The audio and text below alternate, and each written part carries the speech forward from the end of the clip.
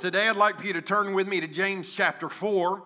I hope you're being patient with me. I came to you at the first of the year, and I told you that I felt like that the Holy Spirit was speaking to me to take this church as the preacher, as the speaker, as the leader, if you will. That all sounds arrogant, but it's not meant. I say that, with fear and trembling, as the old timers used to say. Although I'm not fearful, I don't carry a spirit of fear on me. But I just felt like the Lord was saying, give them my word, because my word can fix anything that they have in their lives. And so I have purposefully this year tried to stay in the word. And so that's the reason we're still in James chapter 4, because James is talking to the people of his day about authentic faith. He's not talking about fake faith.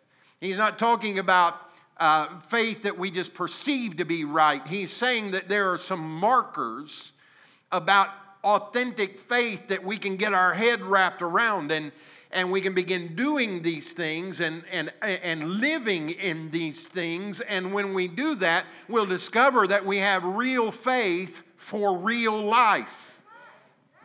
Because if faith doesn't work in real life, then what good is it?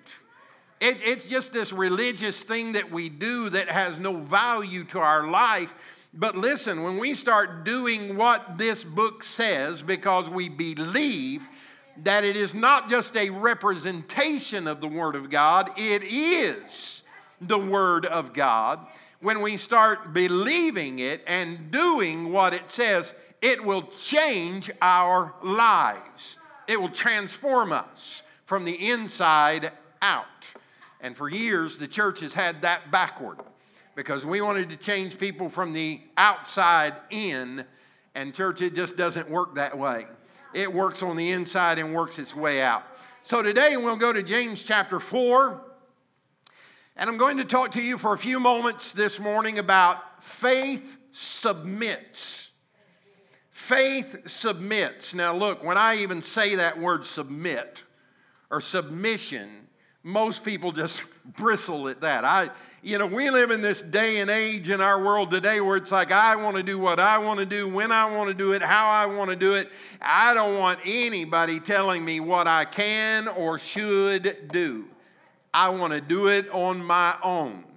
But if we're going to walk with the Lord, we have to do it His way. Would you say amen to that? Would you agree with that?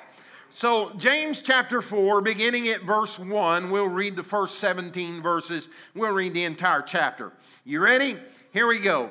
What causes quarrels and what causes fights among you? Is it not this, that your passions are at war within you? You desire and you don't have, so you murder. And you covet and you cannot obtain, so you fight and you quarrel. You do not have because you do not ask. And you ask and do not receive because you ask amiss or wrongly, so that you can spend it on your passions. You adulterous people, do you not know that friendship with the world is enmity with God? Therefore, whoever wishes to be a friend of the world makes himself an enemy of God.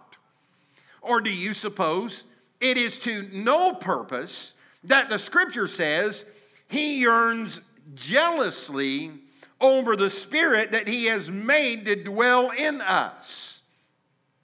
But He gives more grace. Therefore it says, God opposes the proud, but gives grace to the humble. Submit yourselves, therefore, to God. Resist the devil, and he will flee from you. Draw near to God, and He will draw near to you. Cleanse your hands, you sinners. Purify your hearts, you double-minded. Be wretched and mourn and weep.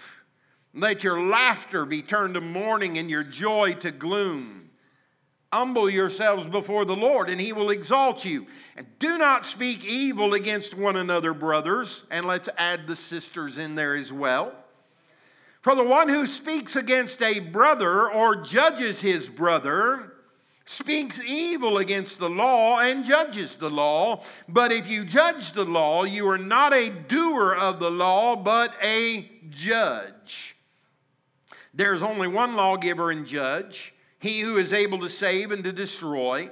But who are you to judge your neighbor? Come now, you who say today or tomorrow we will go into such and such a town and spend a year there and trade and make some profit, yet you do not know what tomorrow will bring. What is your life?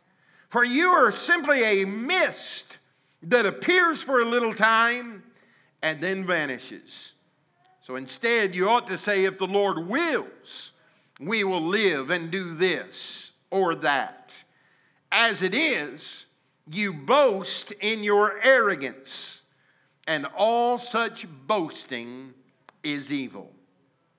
So whoever knows the right thing to do and fails to do it, for him it is sin. Lord, I'm excited about your word today. I've done the best I know how to do to study, to pray. I did not come here not knowing what I was going to talk about today. I came here prepared in my mind and in my spirit to say the things that you have placed in my spirit from your word. And so now I declare that your word, as it goes forth today, will be transformational in the lives of your people. Because you've already promised that if your word goes forth, it shall not return to you void, but it shall accomplish everything that you intend for it to do. So, Lord, right now, with great expectation and anticipation, we're going to talk about your word and let your Holy Spirit do in us what needs to be done. We ask it in Jesus' name, amen and amen. Punch your neighbor and say, you better be ready for this. Amen. Amen. Today we're going to learn the importance of humble submission to God. We're going to talk about his ways and not our ways. And we're talk about how that will impact our relationship with him and how it will impact our relationship with one another. Because how many of you know that when we get right with God, then we can also get right with others? And so we're going to talk about that. Now, we come to this pulpit today in this church service realizing that we live in a world that is full of strife. I mean, there's chaos in our world today. But I want to share something with you that you may have forgotten. This is not an unusual day. There has been chaos in this world ever since Adam and Eve committed sin in the garden. If you don't believe me, just ask Cain or Abel. The Bible says that the blood still speaks today. And what that means is that as an example of what happens when sin is rampant, it destroys relationships. And it causes people to live in such a mindset that instead of unity being the rule of the day, there is chaos and fighting and wars. So the root cause for strife is sin. And we know, because we discussed last week, that sin is anything that is contrary to God's kingdom and his ways. I mean, we've made up this scale for sin where we have a number 1 sin and we have a number 10 sin, and we kind of rate them all along. But listen, sin is sin, right? And so we understand that sin is anything that is contrary to God's kingdom. So today, we're going to join James while he takes us on a journey to identify the reasons for strife, and then we'll also find the solutions. Amen. Aren't you glad that for every problem that we have to deal with, there is a solution that God has? Amen. There's nothing too hard for the child of God. There's nothing impossible for men and women who walk under the banner of Jesus Christ. You say, well, you don't live in my house and you don't have my marriage. Listen, don't you give up on your marriage just yet, because God has a plan of restoration that can bring healing to your household. Say amen. Amen. So today let's start off talking about the reasons for strife. He's very clear in verses 1 through 3.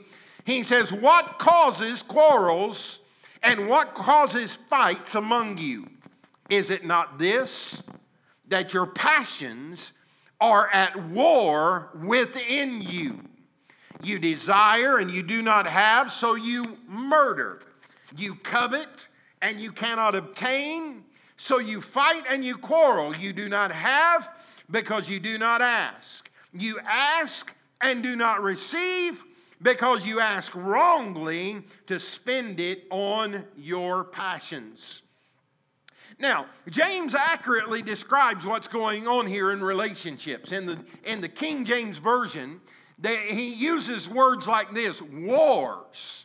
He uses words like fights. So what he's talking about here is not a simple disagreement. It's not something that, well, I have an opinion and you have an opinion and we'll just agree to disagree. No, this is a disagreement that is on the level of, I'm ready to knock your face right off of your head. He's talking about wars and fightings that are coming from the inside and manifesting on the outside. It suggests bitter and severe disagreements. I don't know if you've ever experienced that or not. Like most newly married couples, my wife and I had to work through a place where we could exist together.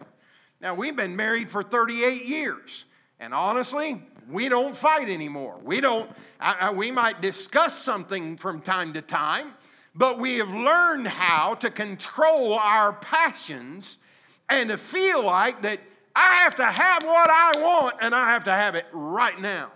No, we've learned that we can be mutually submissive to one another. There are times that Donna's plan is much better than my plan.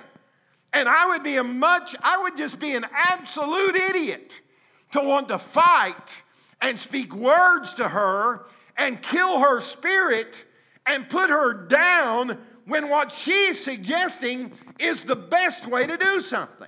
I would be an absolute idiot if I came in and said, hey, the Bible says that the wife has to be submissive to the man. Now, you know that. You better get yourself under submission, honey.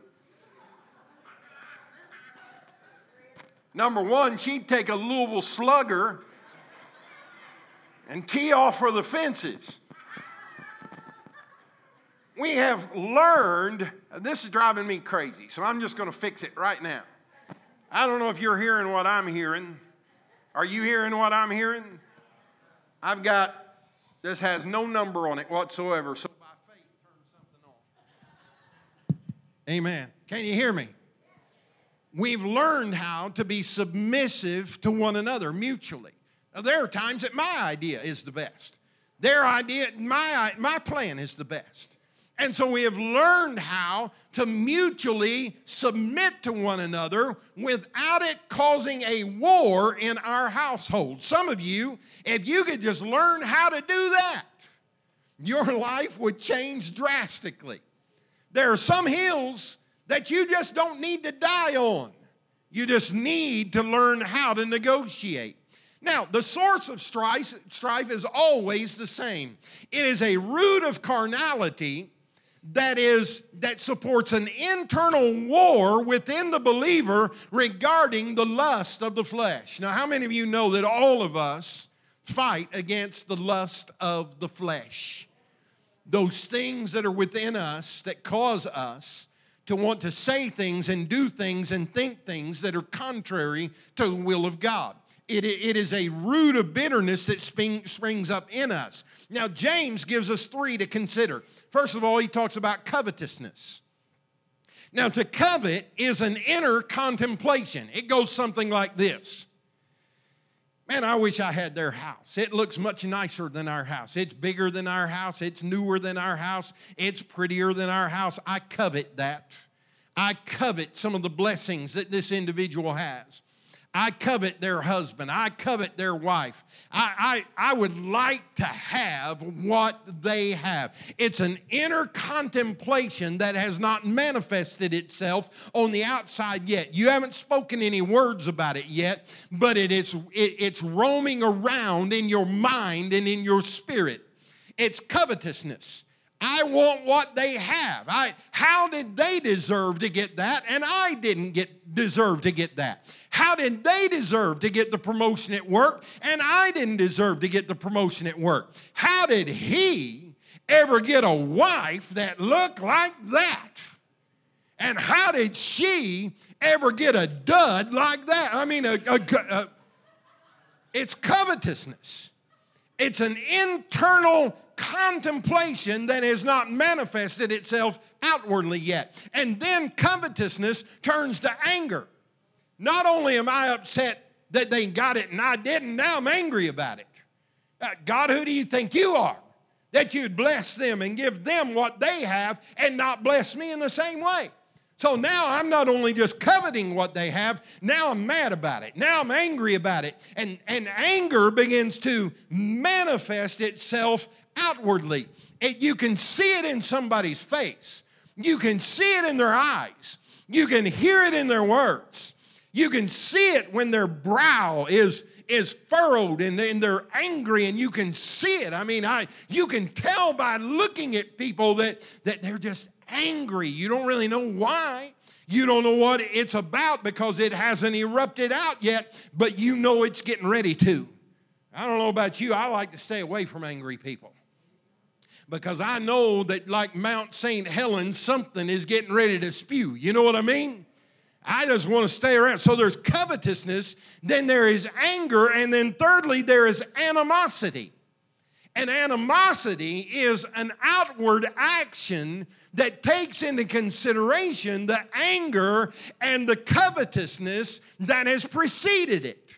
So now I don't just covet what you have, and now I'm not just angry that you have it and I don't, but now I'm going to steal it from you. I may have to steal your integrity. I may have to steal your influence. I may have to steal your character. I may have to steal your car. I may have to steal your house. I may have to steal your wife or your husband. I may have to steal what you have. Why? Because I have thought about it and I've coveted it for so long that I got angry about it, and now animosity is flowing out of me, and I will do whatever I have to do in order to get what you have so that I can be blessed. But you know what happens? We're not blessed. Instead, we find ourselves cursed because we have gone against God's way. One of the commentaries said this. Said the word kill or murder is meant to startle the reader. James sought to force his readers to realize the depth of the evil in their bitter hatred toward others. They weren't just literally killing people by taking their lives, but as I mentioned earlier, they were killing people and murdering people with their words and with their attitudes and with their actions. They were taking such severe attitudes and actions against them that it was showing up, according to James, in wars and in fighting. And so there was this attitude of killing someone if it means I can better myself, or at least in my eyes. Now, as we move forward, James suggests that these out-of-control desires are present because of one's lack of effective prayer. Now, how do you connect that?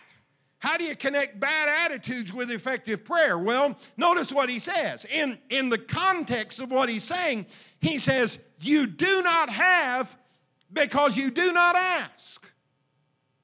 So I look at you and I say, well, I covet what you have. And then it grows into anger. Now I'm mad that I don't have what you have. And now I'm going to take matters into my own hands and do whatever I have to do because I have animosity flowing out of me. And James is just saying, if you just cool your jets and go to God with your desires and say, God, I want you to bless me too. It may not look like their blessing. It may not be like their blessing. It may look very different than their blessing. It may be on a different level of their blessing. It may be at a different level of maturity in my life than the level of maturity that is in their life. And maybe you've blessed them that way because you're requiring more of them than you're requiring of me, so you're blessing me on my level rather than blessing me on their level.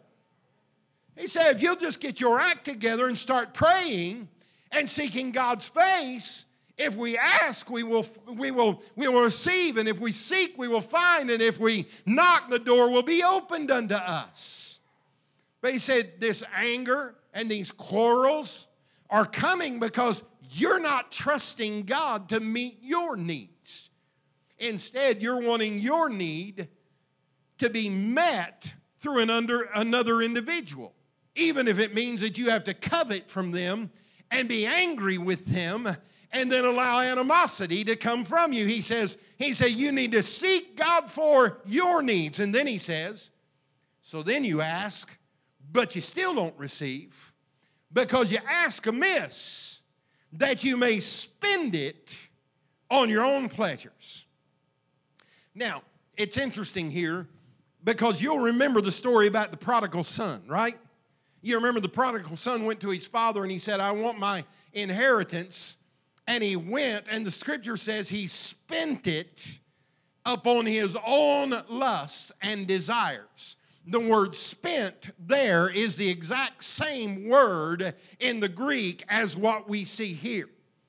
So what we're seeing is that when our priorities are mixed up, we will want to take God's blessings and spend them in a way in our lives that will not bring blessing to us. So he's saying you ask and you don't receive because you're asking for the wrong reasons, and God knows that your reason is to spend it upon your own pleasures. In other words, their prayers were self-centered and self-indulgent. How many of you ever played Little League Baseball? Can I see your hands? Softball, whatever. You ever remember praying, Lord God, help us win? Lord, for your glory, let me win today. Lord, let your anointing be on me in such a way that I dance or I play or I hit the ball or I pitch or I catch like I've never done before. And when it's all done and they hand me the trophy, God, I promise I'll give you glory. Do you ever wonder about those other little Christian boys and girls that are on the other team that are praying the exact same prayer that you're praying? And God's in heaven saying, whom should I bless? Whom should I bless? Whom should I bless? That's not even the right way for us to pray. The right way would be for us to say, Lord, let me do the best that I can do today. If I win, fine. Help me to be a gracious winner. If I lose, fine. Help me to be a gracious loser. But God, this is not the most important thing in my life. And I don't want to be blessed with winning while at the same time wanting someone else to be cursed by losing. God, don't let that kind of, and we carry that into other areas of our lives, and we fight with our spouses, and sometimes we don't really care if they're blessed or not. We just want what we want. And so James is saying that when your prayers are self-centered and self-indulgent, then God will not answer those prayers. The purpose of prayer is not to persuade a reluctant God. The purpose of prayer is to align our will with His, and in partnership with Him to ask Him to accomplish His will on this earth. We pray like, Lord, I need to convince you now that my way's the right way. Now, if you'll just listen to me for a few minutes, I'm going to explain to you why I'm praying the way that I'm praying and why I want you to do what I want you to do. I have a good, solid argument here, God, and if you'll just listen, just just for a few minutes, God, just lend your ear to me. Just bend over here and let me just tell you how wonderful it would be in my life if you just do things the way that I want you to do them. And if you just bless me the way that I want you to bless me. Lord, if you just do this, then I know everything would be okay. And most of the time, our prayers are so self-centered and self-indulgent that we tie the hands of God to be able to bless us, because He knows that if He answers the prayers that you pray, instead of blessing, it will bring cursing into your life. I'm not getting any amens today. I hope you're thinking about it and you're just twirling it around in your mind. But our purpose of prayer is not to persuade God to our way, but it is to persuade our spirit to His will, so that our actions and attitudes are in line with the will of God, and so that His will in heaven can be accomplished here on earth. And then James ends this section with a strong rebuke. Put your seatbelt on now. He says in the King James, he says adulterers or adulterers and adulteresses. And this statement reflected Old Testament vocabulary where God would rebuke His people when they were involved in idolatry. When they were carving out these gods and when they were building these false gods. And I always love the story about Dagon. You know that when they try to put Dagon and the Ark of the Covenant in the same room, and it didn't go well for Dagon, if you know what I mean.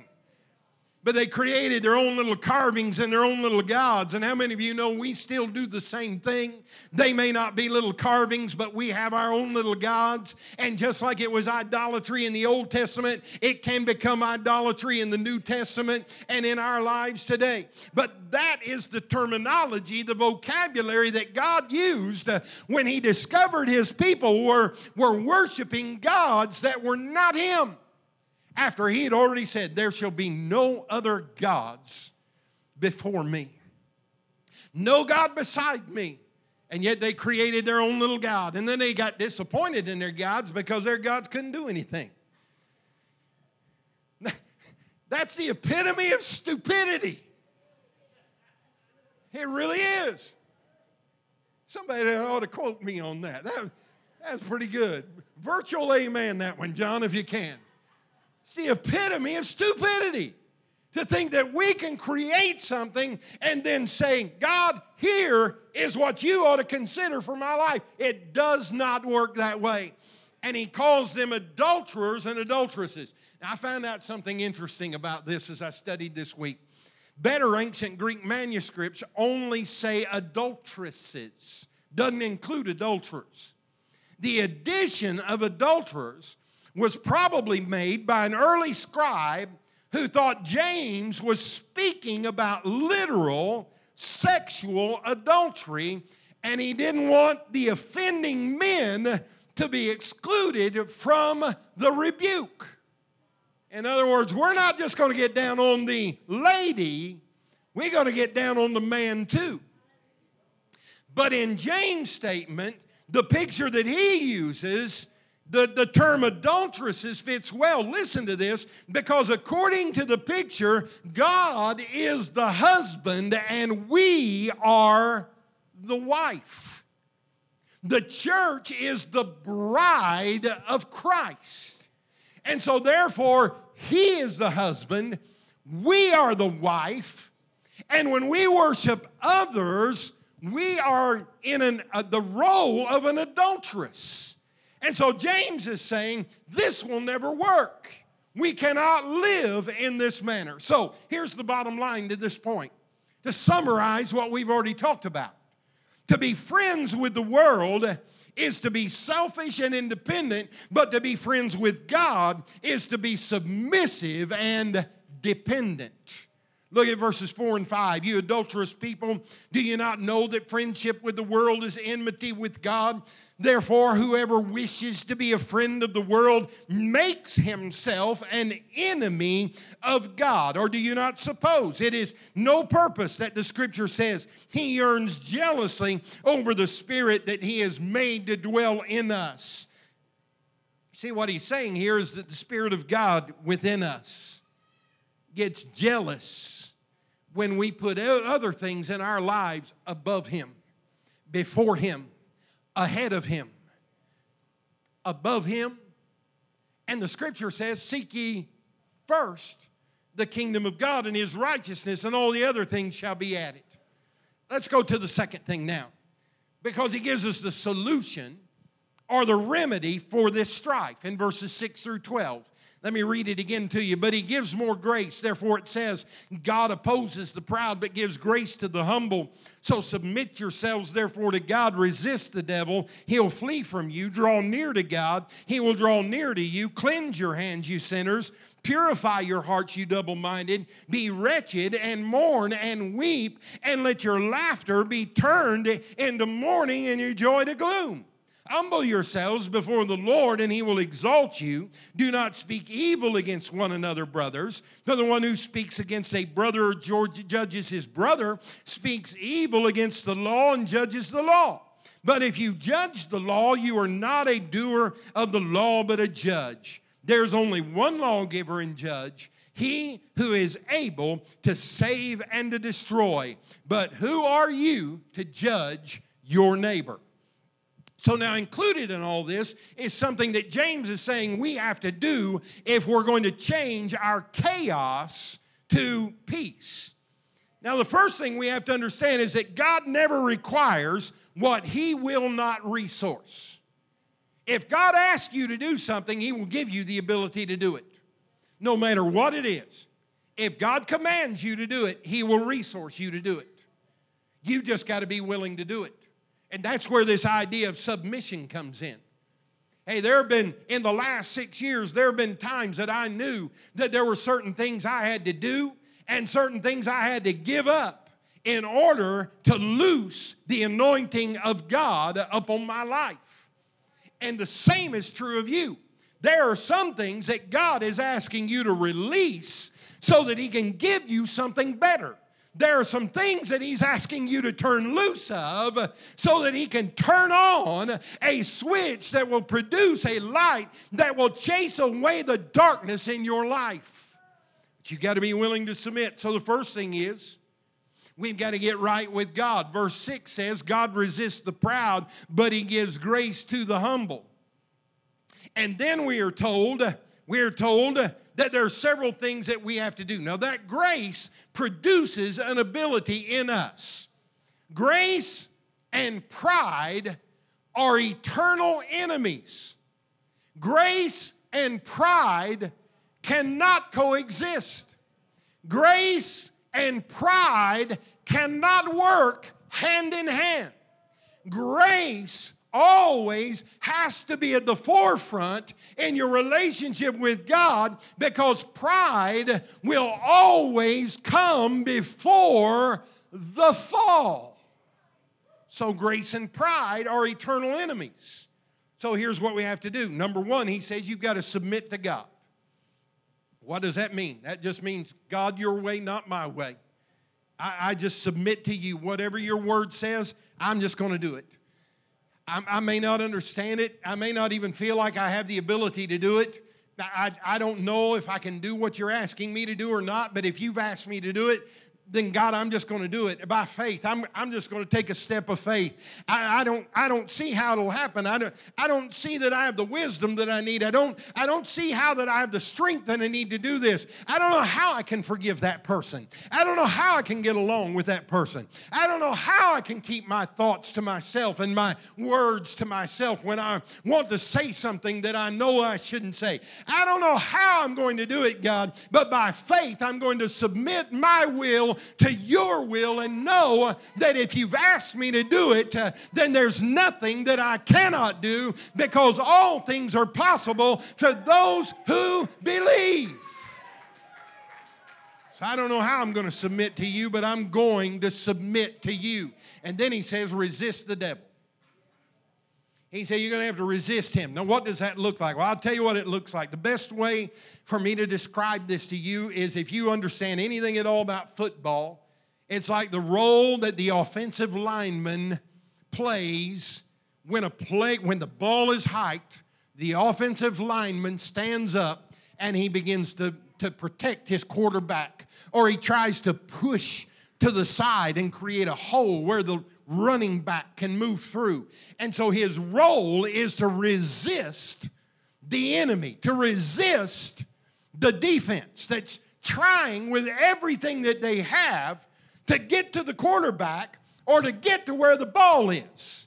And so the role of the offensive lineman is to stand up and to stand their ground and to get their hands up and to resist the defense and to push them aside.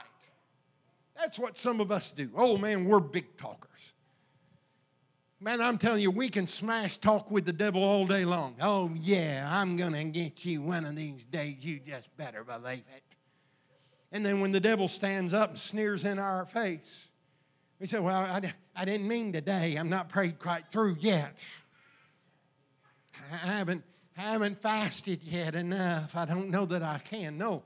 I mean, what you've got to do is you've got to say, okay, big boy, if you're on the offensive, and he is, because the Bible says that he roams to and fro, seeking whom he may devour. He's on the offensive. He's looking for you. He's coming after you. But when he comes after you, you stand up and you take your position and you get your spiritual hands up. And when he approaches you, you shove him right in the chest and say, not today, big boy, because greater is he that is in me than he that is in the world. You're defeated today by the power of the living God that lives within me.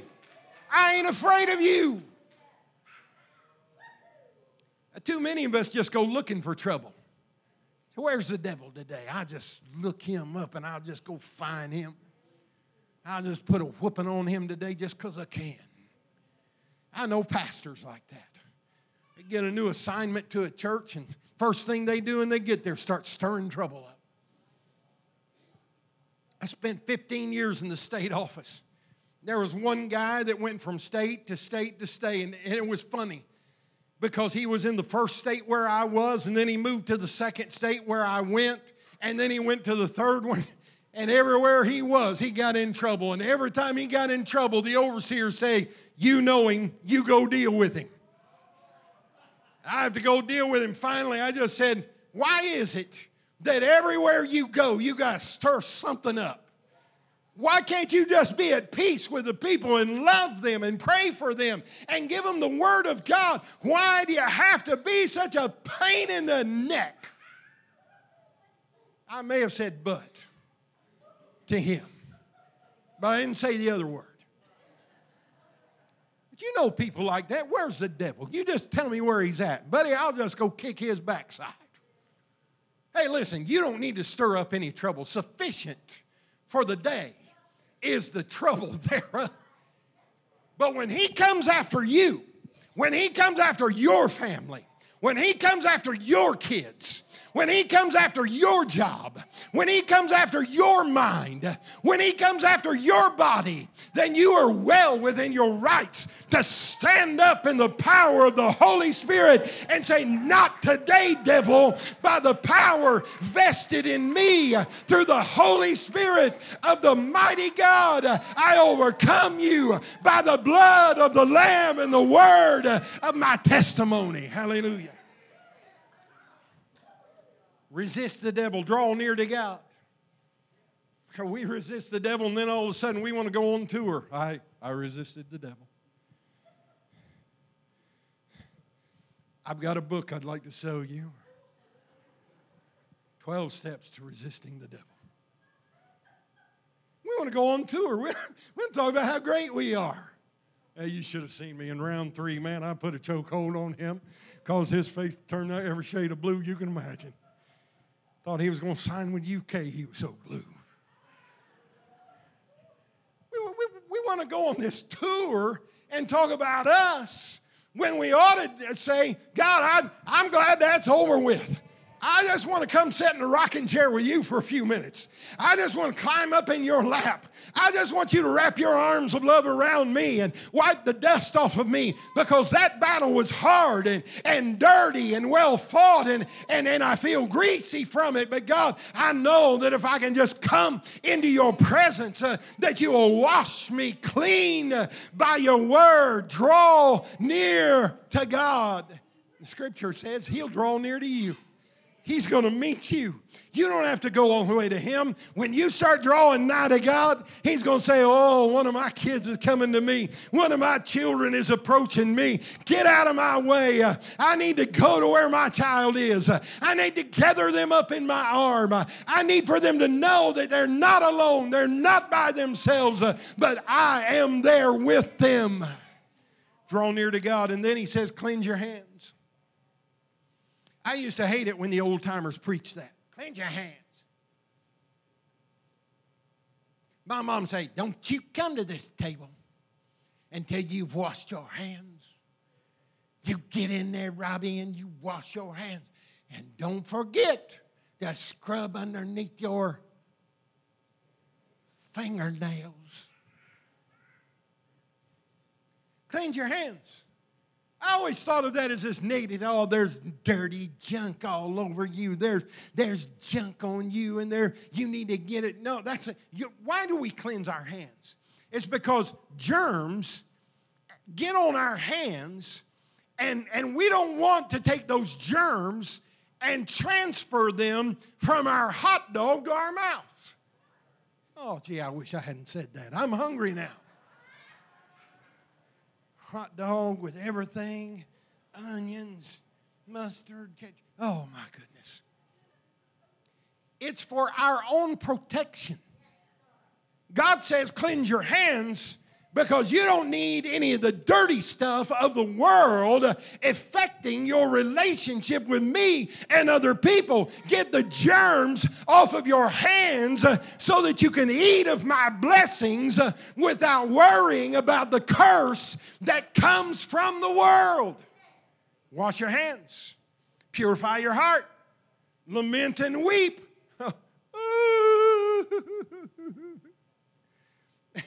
I always struggled with that. Why would God want me to go,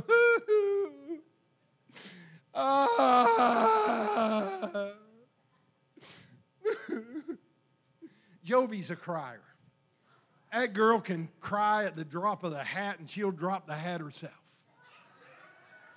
She's come in the room and what's wrong?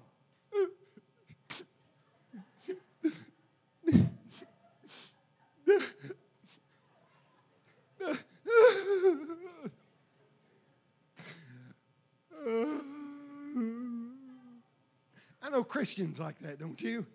Everywhere you see them, any time of the day, doesn't matter if it's Monday, Thursday, Friday, it doesn't matter, just and you feel this sense of obligation, I guess all that is, and then what? What's wrong?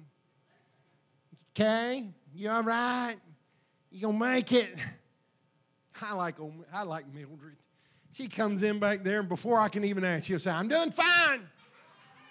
I'm doing good. God's been good to me now, let me tell you.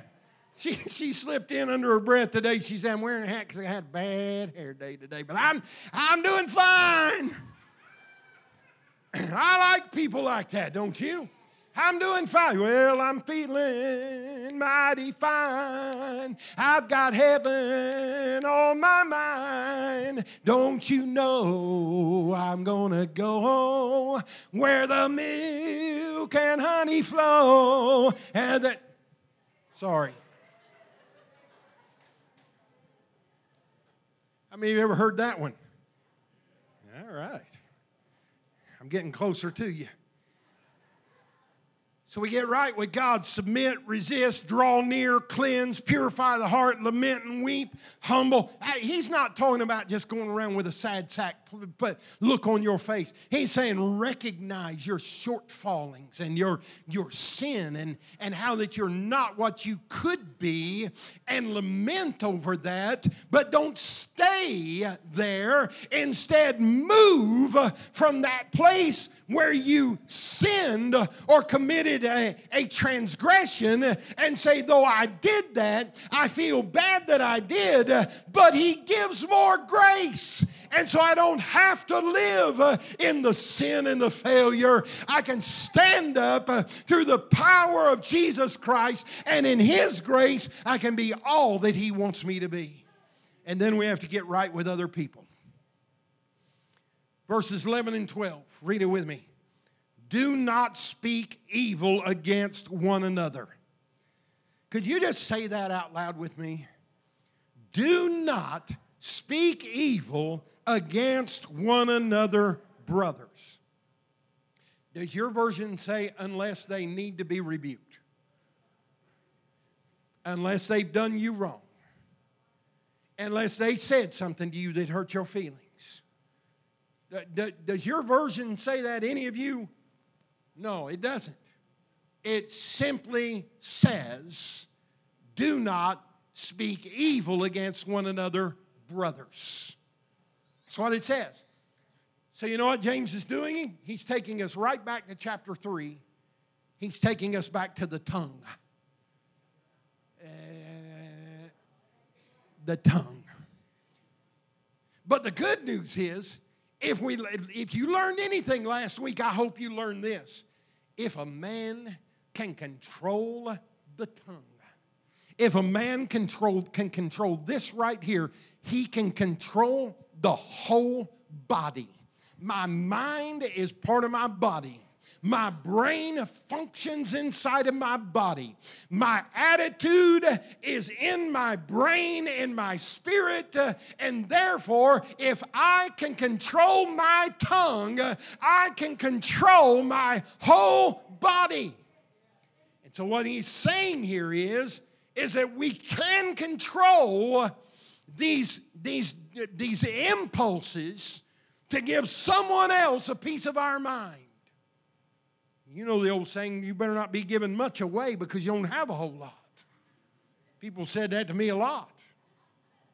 It's interesting how John says something very similar in 1 John chapter 4 and verse 20. He says, he who does not love his brother whom he has seen, how can he love God whom he has not seen? So how can you say, oh, I love God, I love God, I love God. But see that one over there? I hate their guts. Well, maybe not that strong, but I sure don't like them. I wish they could just find them another church to go. And we get these attitudes and these men, our nature, and God help me not to get political yet again, but our nature, our nation is just so eat up with negative words that are being volleyed back and forth at one another, and it's on both sides of the fence. It's all in all branches of the government. And my prayer is, oh God, help us if we're going to say we are Christian.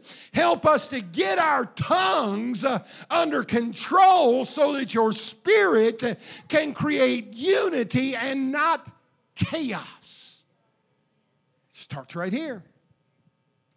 So James gives us a word, first of all, of caution. Verses 13 through 16, and come, Miss Donna, if you will, if you want to. You don't have to. But I'd like to invite you to come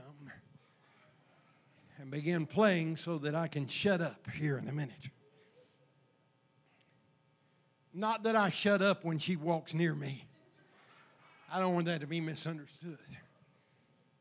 James gives us a word of caution against an attitude of independence in verses 13 through 16. Says, come now, you who say today or tomorrow we'll go into such and such a town, spend a year there, trade, make profit, yet you don't know what tomorrow will bring. So what is your life? You're a mist that appears for a little time and then vanishes. Instead, he says, you ought to say, if the Lord wills, we will live and do this or do that. As it is, you are boasting in your arrogance, and all such boasting is evil. So he gives 3 cautions. Number 1, he cautions us against living apart from the knowledge that God is sovereign. God is sovereign. That means He's running the show. That means He's in control. It means He's not going to work according to your plan. He's going to work according to His plan. He didn't create you contrary to what some of our humanistic views in America are today. He didn't create you so that you could be anything that you want to be and have all that you want to have. That's not God's plan for your life. Ask Mother Teresa. It doesn't work that way. God created you with purpose. And you'll never find joy and happiness until you start walking in your purpose. He's sovereign. He knows the end from the beginning. He knows. And so therefore He's going to bless His plan over your life, and He's not going to bless your plan over your life. James warns us that we need to understand that God is sovereign, and then he warns us against trying to live and move apart from reliance upon God. The Scripture says, in Him we live and move and have our being. The Scripture says the steps of a good man, a righteous man, are ordered of the Lord. He will guide us. He will direct us if we will submit to Him. And then He warns against the spirit of arrogance. He said, when you walk around and say, I'm going to do this and I'm going to do that and I'm going to have my way, it doesn't matter who it hurts or who it offends, or I'm going to say what I want to say. I don't care if they like it or not. I'm going to do it anyway. You know what He's saying? He's saying you're arrogant. You're arrogant when you walk around. God, help me now to be nice. I'm trying, really. I've been praying, Lord, help me be nice. Sometimes we just need to understand that it's our own arrogance that gets us into some of the fixes that we're in. We'll just fix our tendency to be arrogant. We could walk in a greater level of blessing in our lives. And then he closes with a challenge. And this is where I'm going to close. Where he stops, I'm going to stop. He challenges us in verse 17, where it says, whoever knows the right thing to do and fails to do it, for him it is sin. What is sin? It is anything that is contrary to the ways of God and the kingdom of God. And for the man or woman, the individual who knows to do right and refuses to do it, it is sin. It's like the old gospel song that we used to sing years ago, sin will take you farther than you ever wanted to go. And it will. It's those little foxes that get in, that tear up and destroy the vine. I don't want to close on a negative note, because I don't believe that what James is suggesting is negative. I think what he is saying is a caution, which says, be careful now. Yellow flag. You're not dead yet. You don't have the red flag yet. But if you want to get back to the green flag, you better pay attention to this yellow flag. Because if you know what you need to do and you don't do it, it's going to develop into sin, which is going to take you places that you don't want to go. So what's the positive? The positive is simply the opposite of the negative. If I know what to do and I do it, I'm going to be blessed. God's going to say, look at my child. They're doing just exactly what I told them to do. They have heard my word and they have heeded my word, and now I'm going to help them as they operate in my word. I know what's the right thing to do. I know what's the right thing to say. I know what's the right thing to act out in my life. I know what's right, and because I know what's right, I can choose to do what is right. And when I choose to do what is right, then I just can't help but be blessed all over. I mean, from the top of my head to the soles of my feet. You know that I've been watching my carbs, and I'm close with this. You know, I've been trying to be careful and all that, and I got in bad trouble. I got one of those strong rebukes from my doctor last time because I'd put 11 pounds on. And he said, shame on you. You ought to be ashamed of yourself. He said, I can't help you at all if you're going to just keep eating like you're eating. Won't be long, you'll be right back in the same boat you were in. He said, you need to get the weight off. And the only way that you can do that is to stop eating the garbage that you've been eating. I thanked him for his opinion, gave him my debit card, and I walked out. First thing I wanted was a hot dog and a hot fudge sundae.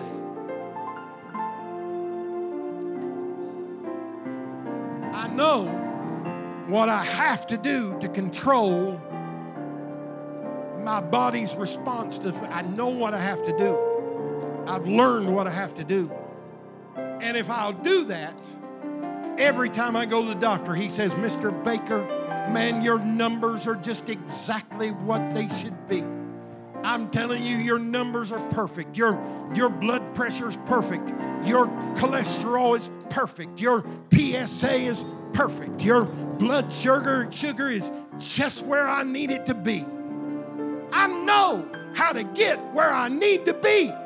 I know that dietary restrictions and exercise will get me where I need to be and keep me where I need to be. But if I want to get rebellious, I can stop by DoDaddy's on my way home, take down a dozen of those beauties, and I'll pay the price. But if I know what to do and I do it, I will be blessed. But if I know what to do and I don't do it, I can't blame God, can't blame my wife, can't blame I started to say my husband, but I don't have a husband. Can't blame my dog, can't blame the church, can't blame nobody. I can only blame myself. That's where some of you are today. You know I love you. But listen, you're the only person who can clean up the chaos that is residing in your life right now. You're the only one. You're the only person. God doesn't use magic to fix you. He can reset your moment.